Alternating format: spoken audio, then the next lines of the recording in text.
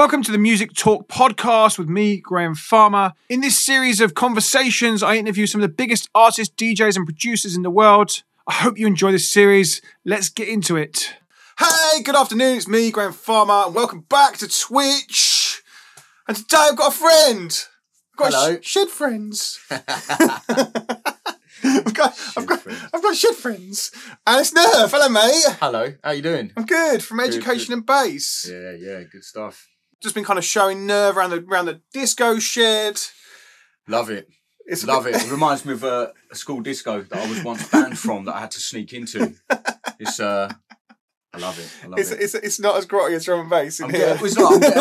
I'm getting the whole. I feel to put on some ABBA. To be honest with you, that's the sort of vibe. I should have bought my ABBA bootleg. If you feel like wearing a hat, there's hats down there, and there's fancy dress. Don't tempt me, mate. You've got the. If this had something a bit stronger in it, I'd already have the fancy dress on. But there's over there is the Mad Hatter, and it's got like orange hair. That might suit you. I do have a tendency to just have the urge to put that on, so I think I will. Do we in the chat? Do we think he should wear the hat? Do we think you should get him in the hat? Let us know if you want to see him in the chat. I think they will. First question: coffee or tea? Coffee. And I've got tea. Together, we are cough tea. Cough tea. Toffee. I mean, this could just go on for hours. How are you, mate? How's the last 18 months been? How's lockdown been? And what's going on? Yeah, it's been interesting. It's been quite sad to see the way the music industry sort of gone. Now it's gone boom, but during that period was quite tough. You know, we've got a lot of close friends in the music industry that sort of struggled. You know, myself personally, being a studio hermit for so many years, the whole lockdown thing, I was kind of quite unfazed by it. Yeah, I was okay. I spend a lot of time on my own. You know, and even my missus said to me, she's going, you know what? I didn't actually realise how much you just don't leave the house. I'll go and do the weekly shop and stuff, and then I just work from home anyway, you know, with the education and base work, but then even the studio's at home, everything's at home. So I was okay. Yeah, there was times where I thought my head was going to explode. I had to go for a walk, but in general, okay. Yeah, we were the same. We were like, I've worked from home for 10 years, so... kind of used to it. Lockdown. I was using Zoom for 2 years before that. Yeah. Okay, what's new? I bet you felt a little bit protective over it. That's my Zoom. now 4 billion people are using it all of a sudden. Why? For those that don't know who you are, just give us the kind of origin story, little blast, and I can. While you do that, I'm going to make sure social media is happening and all the shouts are happening, so we can get loads more people in here. Sweet. So my background. So I have been active as an artist in the music industry for, I'd say almost 24 years now. So the late 90s, I first started to DJ in clubs. I was only 16. So I had my first set of decks at the age of 14, learnt my craft. Then at the age of 15, started working in the record shop up to my 20s. But during that period, I started to DJ in clubs as a young jungle drum and bass DJ. I DJ'd at Hysteria, Helter Skelter, Pure X, One Nation, proper name dropping, and some of them don't really exist anymore. Now, a disclaimer, I was in room 3, you know, not main room stuff. I was a kid. Yeah. Probably DJing to just the bar staff and a couple of drunk people floating about. But what I learned was invaluable, really. It was that whole sort of experience and the environment was really important to me, you know, sort of growing up as an aspiring DJ. Not many people had that opportunity. During that period, I got the bug. So about 18, I started to produce. Got my first studio set up, which was an Akai sampler. S2000 it was, with a dodgy jog wheel that kept skipping the start point of my beats. That was really annoying. A couple of reverb units, a compressor, a little mixing desk and stuff. And I attempted to make music. It's quite difficult trying to make drum and bass, like the drum and bass that I love to play, because it sounded like nothing like it. It was really disheartening. I didn't know what I was doing, you know. It wasn't like now that, you know, quite ironically, I work for a company that teaches people how to make music. Back then, I would have loved someone like me or, you know, my colleague Andrew to show me the ropes and bring me up to speed quicker than what it took me. So anyway, during that period, I started to make grime because a friend of mine said, you know what, there's this new music in London called grime. We should give it a shot. Around the same time, first sort of, first sort of version of what would be known to be a digital audio workstation would come around, and it was music on the PlayStation. Yeah. And that was my first ever, like, sort of, you know, looking back on it, first ever sort of like DAW kind of thing that I ever used. And it kind of taught me a lot. Attack, decay, sustain, release, all the little fundamental things or the rudiments of music production.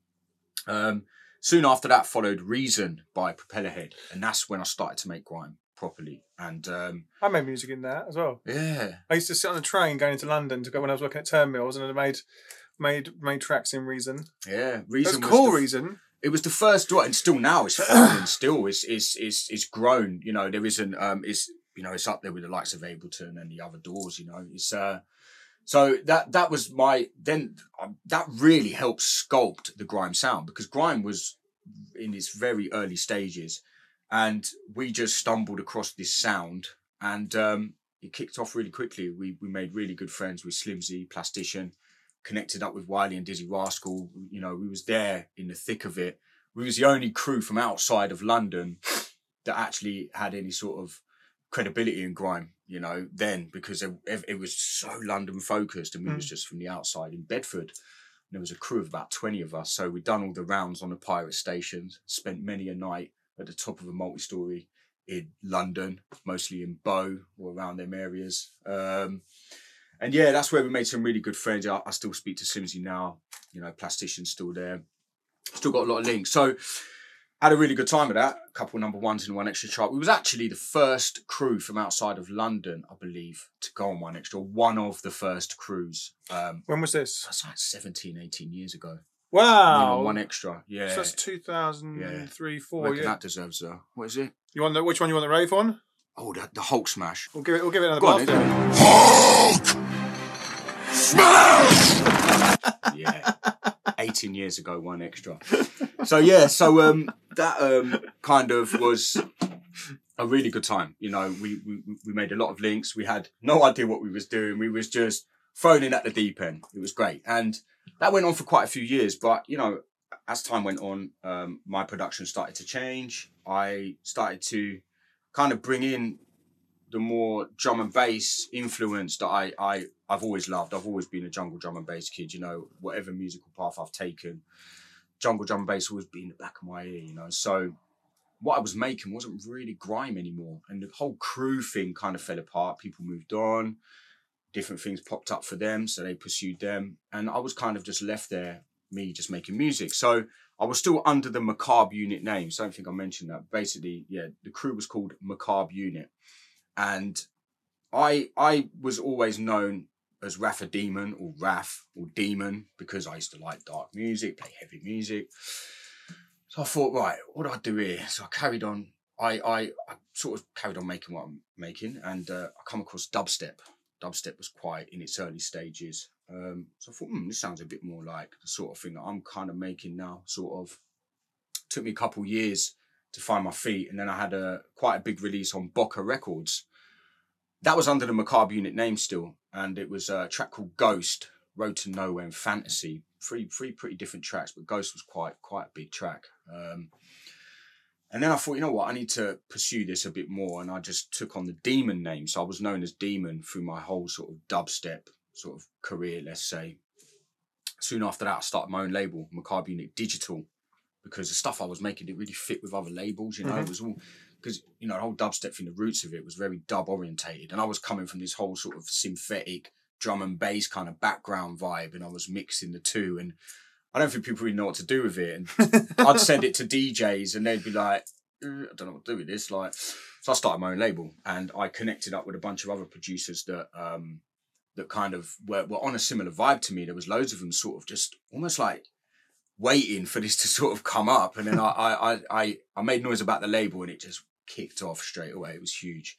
And the likes of Biome, Endred, Versa, Occult, Annex, Catacombs. There was loads of us that were making this sort of dungeon type of sounds. And also massive shout to Leon Switch as well, because he played a huge part in the Dungeon Sound, for me, he was the Dungeon Sound. We come from a bit more of a heavier, sort of gnarlier sort of background, so it got a bit more sort of energetic, let's say, in that sense. But that whole sort of side of the scene, it took me and my friends on the record label. We done label tours and everything. I toured the world a few times. I say the world, mostly Europe, and a couple of North American tours as well, which was absolutely great.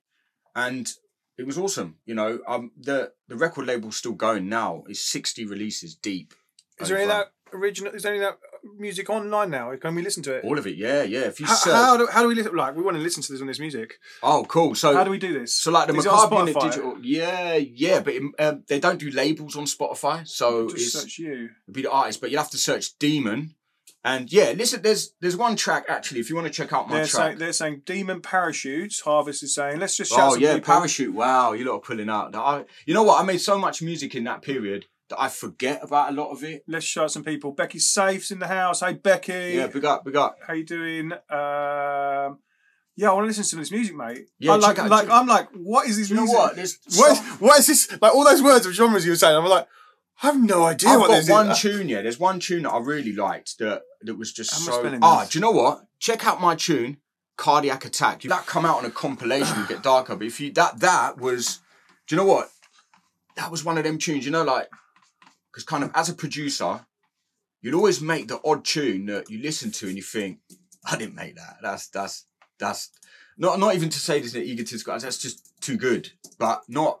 Yeah, I suppose there's no way of me saying it without sounding like there we go. I've got a big head. But yeah, so you big up, mate. You are stick on the own your wins, man. And basically just quickly before you play it. So I made it and I was like, it was so different to anything I was making at the time. I was like, flipping heck, how did I do that?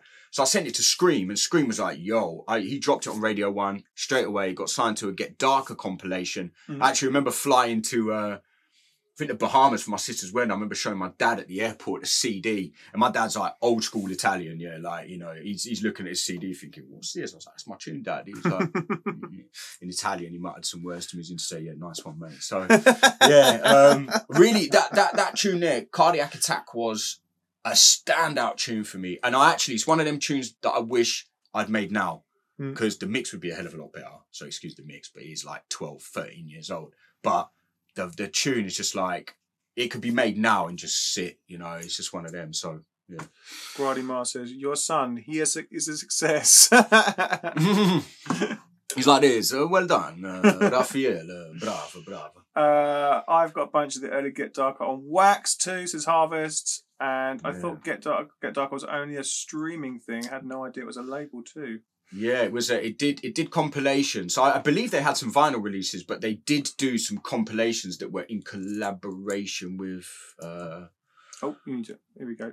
I'm not sure if it's Drum and Bass Arena or something like that. But yeah, anyway, the compilation, they were called This Is Dubstep, Volume 1, Volume 2, and Volume 3, I think. Wow. What year was that? Boy, you're looking what we now 2021. I'd say got to be like 2008. Wow. Okay. Something like that. This is Dubstep Volume 1. That's what this track was on. I think I had a track on Volume 2. I can't actually remember. That's mad. Yeah.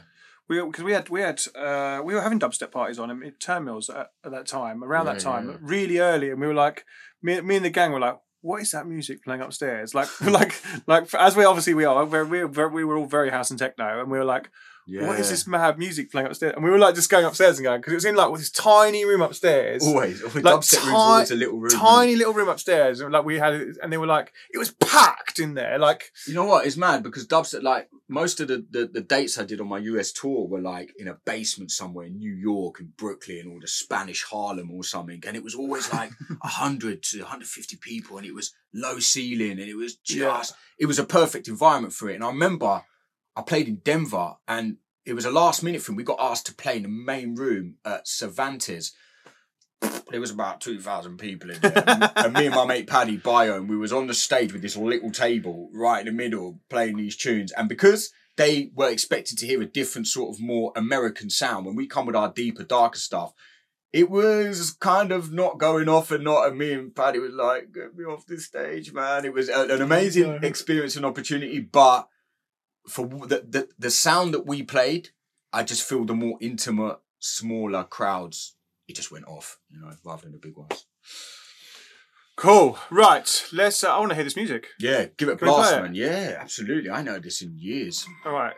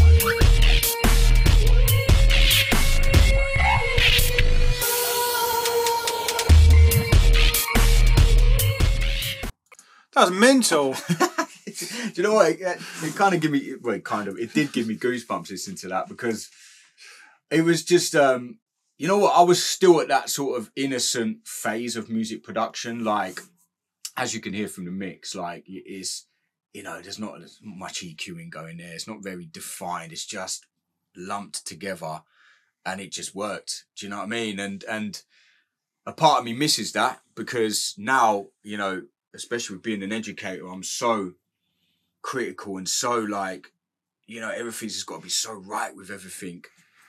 But then something like that is just thrown together. It's vibe first, and the mix, I got lucky with it, and that's not a great mix. It sounds nice and weighty and stuff, but compared to stuff you hear now, it's not got a lot of definition in that. But I didn't even think about that. That wasn't like, I need to tweak the mix on that before sending it to Scream for Radio 1. I just lumped it together and just went, I'm feeling that. I didn't even check it, nothing, just went out. And yeah, it just worked. And this, that's how a lot of it, because that was still built with the whole grime mentality.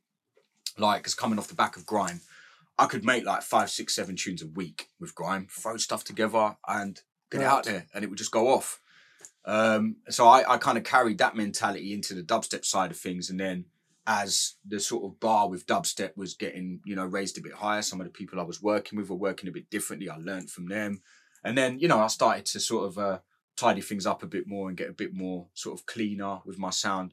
And now it takes me about 2 months to make a tune, because I've gone into full blown scientist mode, and yeah, it's but I love it. Now I look at it in a very different way. Music production is all a learning curve. The entire thing, every single time I sit in the studio, it's all about learning. So, you said you were making those tracks 5, 6 a week, and people were after them. Was that because the kind of scene was growing and there was not much music around, and it was like everyone was hungry for more of it, and it was like, right, if you were throwing them out, you know what? It was nothing really to do with that. It was the grime aspect of it. It was just how it was. We was just knocking out tune after tune after tune. When I went on One Extra, I don't know if the track list is still online. I've actually posted it on my Instagram before, but I might have removed it now, because I kind of clean it up every now and then, the Insta. But the track list for the One Extra takeover that we did like 18 years ago, if you look at the track list, there's about 30 tunes, and they're all Macabre Unit. There's a couple in there, I think a Plastician track or Digital Mystery track. All of them were either made by me or by my friend Nina. And that's just how it was. And they were all cut onto dub plate as well. Expensive times, but that's sort of how it was. And honestly, them tracks used to consist of, honestly, like 6 or 7 channels. Drums, bit of percussion, crazy square bass, a little melody line, maybe a little sample. That's your lot. Now, mate, I'm dealing with like 60, 70 channels. I can't see the wood for the trees. I don't know what's going on.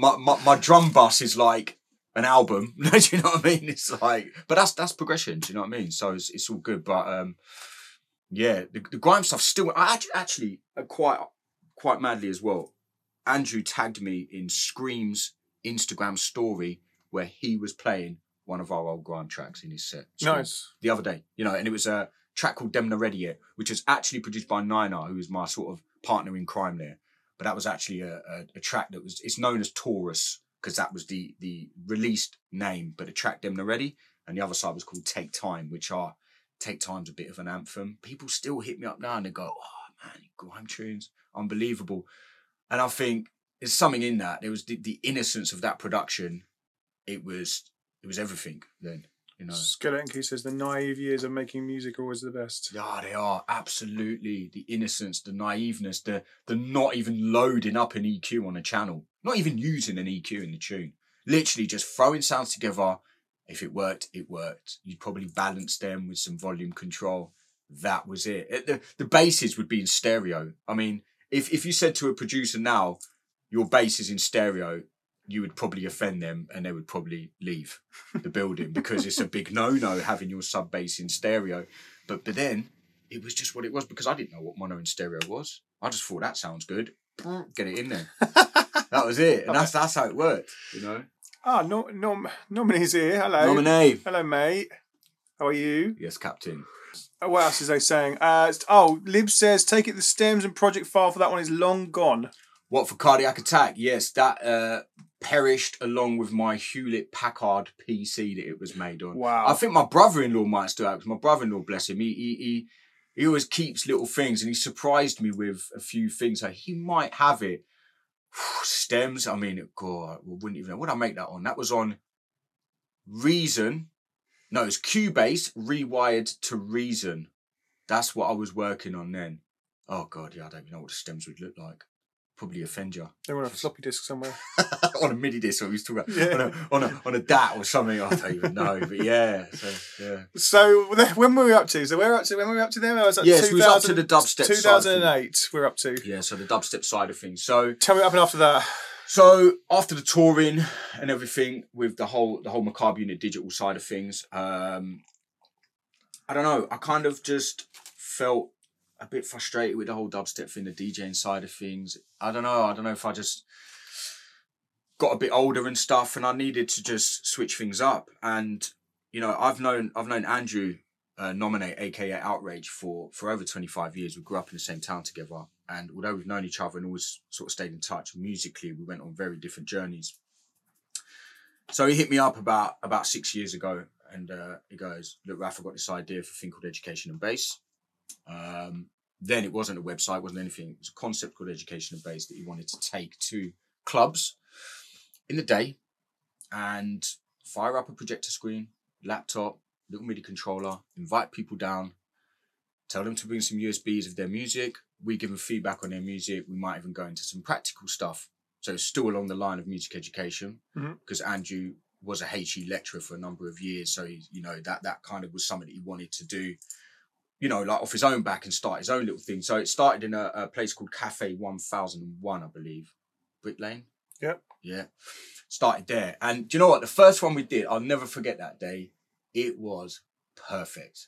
I don't know. I thought he was going to say, I shit myself. I was quite nervous because it was all very new to me. Like I kind of fell into this whole teaching side of things, but I was kind of looking up at the sky then, like, it was perfect. Like, beautiful day. But it really was, like, the turnout was amazing. There was some people there as well that unfortunately aren't even with us no more. There was the weather was beautiful. There was a barbecue outside. It was absolutely awesome. And that was it. From then we just kept doing them events.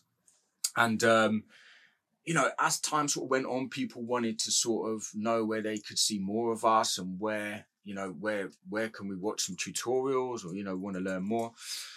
So it got Andrew thinking, and that's where the whole concept for the website come along. So during that period, myself, I was still sort of making dubstep, still making grime, and starting to sort of tinker with drum and bass, because the whole thing with me and drum and bass, I have got heroes in the drum and bass scene. I've got people that imprinted on me at a very young age that I admire and look up to, and that if I met them, I would be a bit like, and I'm quite a confident person, but so, and that's not to say that I don't have heroes or respect people in dubstep and grime. I don't necessarily would say that I've got heroes in them genres, but I've got people that I definitely respect and admire. But in drum and bass, I've got people that are heroes to me. So I needed to make drum and bass that would at least be standing up close to what they're doing. And I couldn't do that for a number of years till I got my skill set up. During this period that the whole education and bass thing was kicking off, I started to get a bit more into the drum and bass and sort of messing around with it. But it was only up until probably about 2 to 3 years ago, I really made a conscious effort to think, right, I need to really knuckle down on this whole drum and bass thing. And it took me a while, because the whole thing with music production, and anyone will tell you, it's a confidence thing. It's confidence, not confidence as a person, but with being in the studio, being in the actual studio, and being confident with your sounds and mixes and throwing stuff down. And, you know, being an educator and being presented with the opportunity to be a teacher and somebody that works for education and bass just absolutely just helped me no end. Because, you know, just like I was saying, everything that I was doing with grime and dubstep, I was just doing it. I didn't know what I was really doing. I didn't know that if I turn, I was basically like, turn this dial and do that, and it does this. But then with being an educator, I can't have to tell people what that dial is and what that does and why it does that, you know. So I had to kind of really get kind of the music theory and actually the understanding behind what everything does. So that obviously made me a much better producer. Therefore, I can make more of the music that I wanted to make, which is drum and bass, which is a kind of more technical side of drum and bass. I've actually got a couple of tracks that are forthcoming on my own label that's dropping in a couple of weeks. So see what I've been up to. Skeleton Key says, name drop those heroes. Oh, straight up, yeah. So Kamal, who is one half of Conflict. Kamal, for me, is, for me, sound-wise, and now this is purely my own opinion. Some people might not agree, but he, for me, is up there. Then we've got Optical, and we've got Dillinger. There's a few others, but the top three people, because basically, the sound that actually took my soul, was the Virus sound. There's an LP called the Wormhole LP by Optical and Ed Rush. It's giving me goosebumps talking about it. That defines me as not even as a musician, probably as a human. And like, I swear to God, like, yeah, if you're not aware, which you probably are, go and check out the Wormhole LP. I still listen to it frequently now after 20 years of it being released, you know. So Becky Safe agrees with you. Yeah, it's just an unbelievable thing. And Kamal, I mean, there's something about Kamal as a producer in his own right. Now, the reason I say Kamal and not Conflict, because Conflict also were absolutely amazing together, but take Kamal out of Conflict and you've still got that Conflict sound. So that's why Kamal was the guy, but he was just in, and still is, in his own lane. And I don't think anyone has ever been able to sort of put a finger on how he used to get what he does. And people will try and emulate the Virus sound and do that stuff. I do as well. And, you know, you could kind of get your head around it. Optical's just still untouchable with his mid-range basses and stuff. But Kamal is like, whoa, what's going on here? What sorcery is this? You know, for me, my own personal opinion. So anyway, before I get too deep into that, I need to bring it back in a little bit because I'm going a bit too Kamal deep right now. So basically, yeah. So, you know, the last 3 years, I've been kind of, you know, working towards getting my drum and bass right, along with still sort of dipping my toe in the dubstep. But the drum and bass has pulled me more and more towards it. And yeah, so bring it up to sort of recent times. I had my first, because I did a lot of self-releases under my own label, which is just called Nurve Music. It's up to release number 8 is scheduled for the 3rd of September, which is dropping. But I kind of put that out there to firstly just get some music out there, just get some drum and bass out there, get the name circulating, get my confidence up, sort of tinker with different sorts of sounds, because I've got such a sort of, I will literally go from sound to sound, you know, whatever sort of takes me, you know. And so I wanted to sort of test things out, and I'm slowly sort of finding my lane. And I had the honor of releasing on Backlash Recordings, which is Outrage's label. And that dropped in July. And the walkthrough we're going to go through today is actually one of the tracks from there called Apocalypse. And it got put out there and it got picked up by Drum and Bass Arena, done a feature on it. And the other track that it's backed with, the Apocalypse track, is actually got an MC on it called GQ, that some of you might know of. And the story behind that is that I actually just sampled him off YouTube. I had this whole concept of making a track with a ravey sort of intro, and it's got him introducing the next DJ. And yeah, the whole concept behind it is basically to do with the intros like a rave, and then it drops into some crazy like heavy stuff. And so Andrew said to me, look, why don't we just reach out to GQ and ask him if he, we could do it as an official feature? And he was like, yeah, sure. So we did. So it's an official feature with GQ. It's quite nice to have it out there. So yeah, that's out now on Backlash. A track called Mic Drop featuring GQ and a track called Apocalypse. Both of them tracks are just a tip of the hat to the late 90s, early noughties. That is a sound that I hold close to my heart, the tech step sound. I just absolutely love it, but I try and give it a fresh lick of paint, Should we play one of those? Yeah, go for it. Which one do you want to play? Do you know what? Play Apocalypse, because that's just me. Yeah, that's just there's something about that track. Like, I love the GQ one, but Apocalypse just I don't know, something about it. Right, so let's play this. Apocalypse, let's go. Yeah.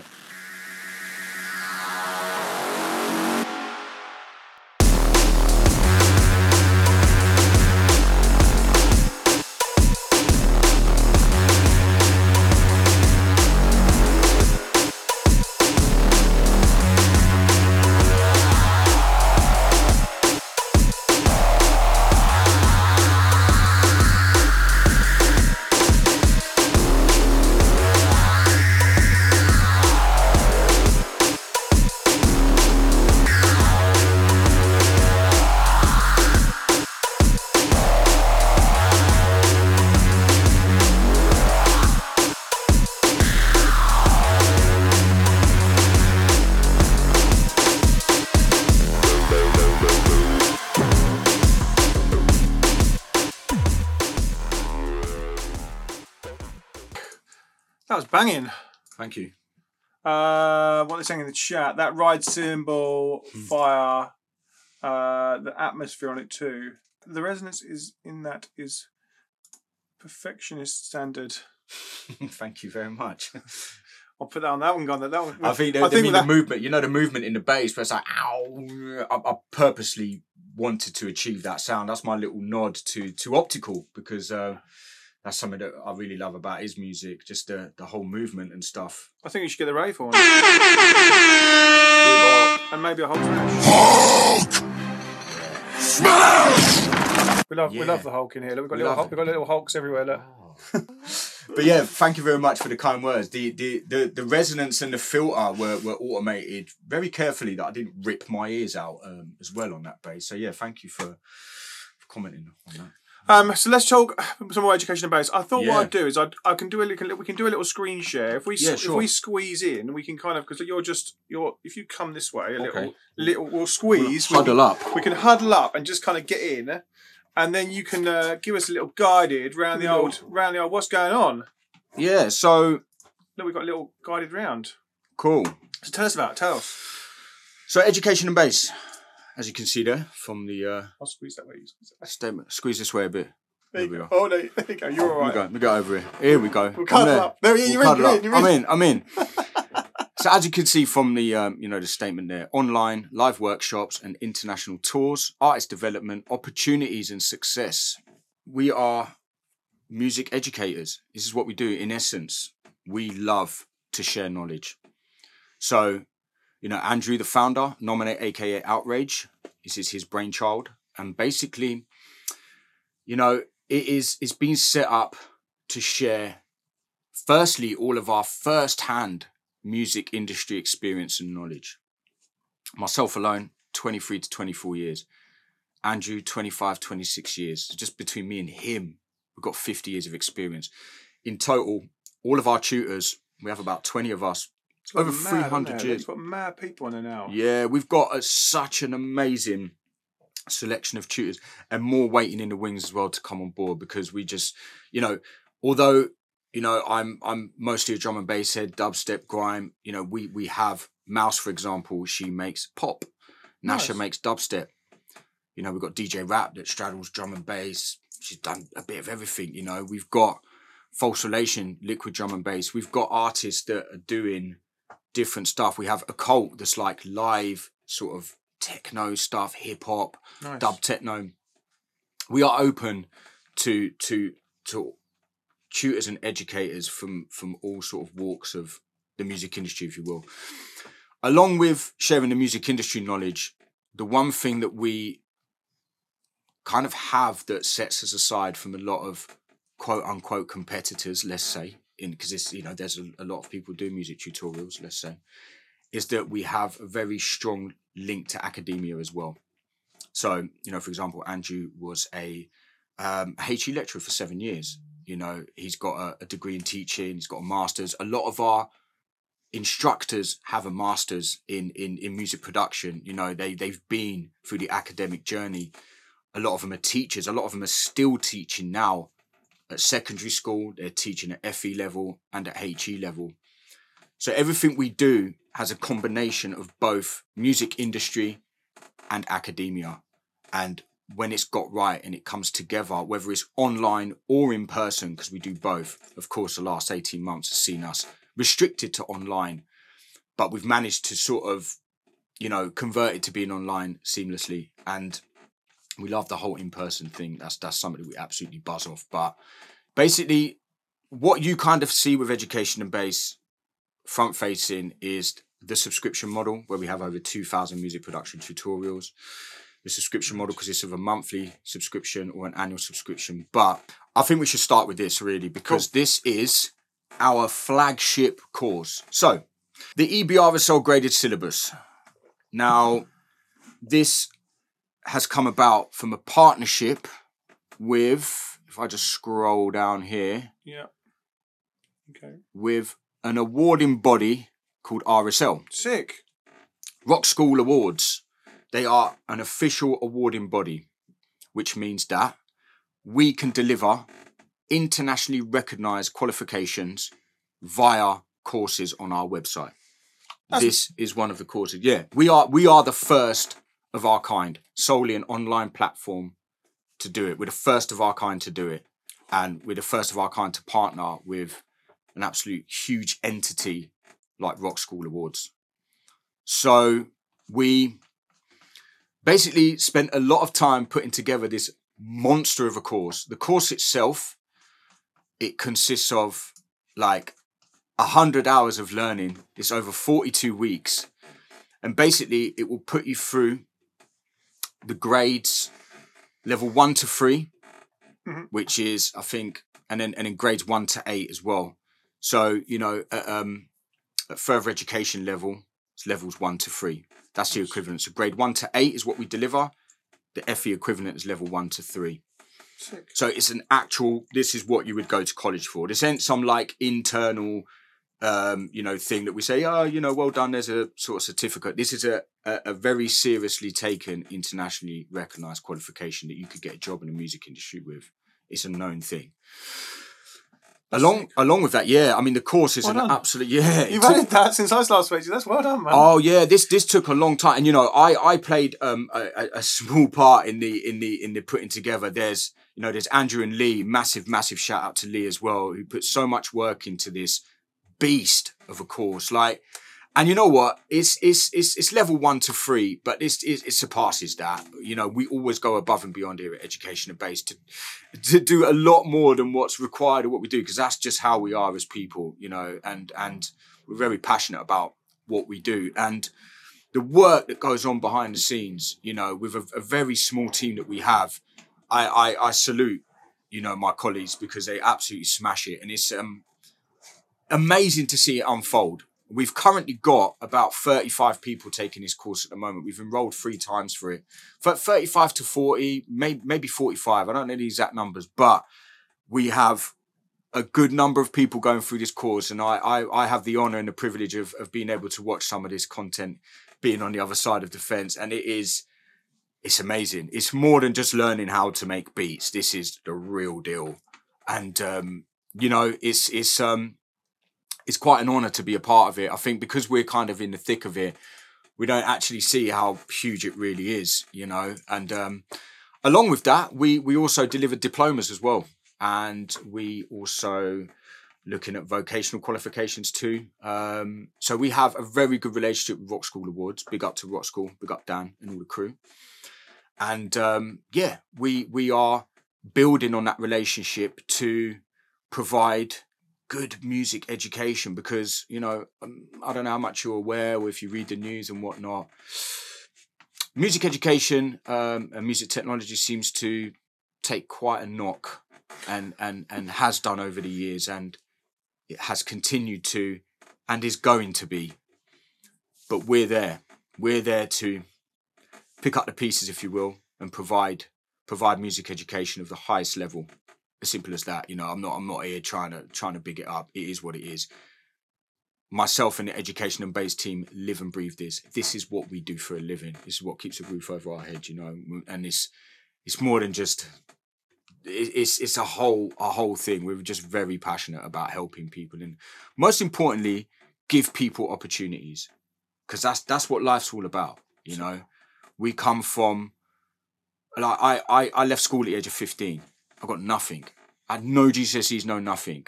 Yeah, and to be in the position I am now, to be able to share my knowledge and be involved and around people that have got masters, that have got teaching degrees, it's amazing. You know. And same with Andrew, he left school. He went back and done a master's, you know, and got everything he needed. He took it upon himself to teach himself, because the education system in the UK, sadly, it's a bit broken, you know. So we just try and do what we can. And yeah, that's what the EBRSL is. That's just one thing there. But that is our flagship course. It's an absolute beast. And we're very, very proud of it. As you could probably see, I'm going quite deep now, but sucking up all of G's like airtime and stuff on it. It's, we're good. It's amazing. It really is. But yeah, feel free to check it out. It's on the website. You can find it. It's there, the EBRSL. Check it out. If you've got any questions, if you fancy it, drop us an email. We can talk about it. It's there's a lot there. Please do check it out. If you're watching this back on YouTube, the link will be in the card below, in the information below. Big up, G. Right. Before we do this track breakdown, on my YouTube channel, we can squeeze out of it now. We can reshuffle. Getting a bit. It's getting toasty. It was getting a bit toasty. I was touching G's leg, and I don't know if he was kept looking at me, and I thought, I think he might be enjoying it, but I think I might be pushing it. I mean, my banana nearly went off. Whoa! Boom, boom. What does that deserve? You can have a raise. We got the banana. I didn't just say that. We'll ignore that. We got. Whoa! What's that, mic? Yeah, we've got more mics so you can spit some. Check 1 2. You don't want me spitting bars. That's a whole different story. Right. Okay. Have a drink. You wanted to play a new track. Right. Play 32 Lies. Okay. Right. Let me just boot this up. This is out on the 3rd of September, by the way. This is out on the 3rd of September on all. Let's switch music everywhere. Stream everywhere. Yeah, this is an exclusive, really, because I haven't posted it nowhere. So yeah, it's an exclusive. All right, we won't play it all then. Yeah, it's cool. Yeah. Play it. Oh, there we go. That's the view we want. But you'd have to play a little bit of the second drop, because it's got a little extra little bass in it. I quite like. Should I play it from the start? Yeah, it's all okay, good. Let's it's do it. All good. Drop it.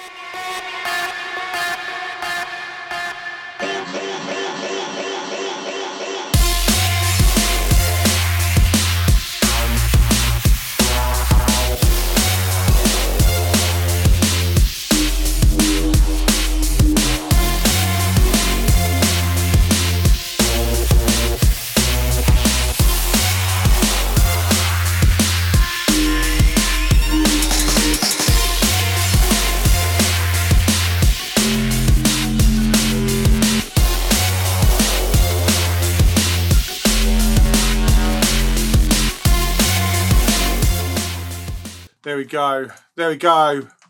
That definitely gets the rave on.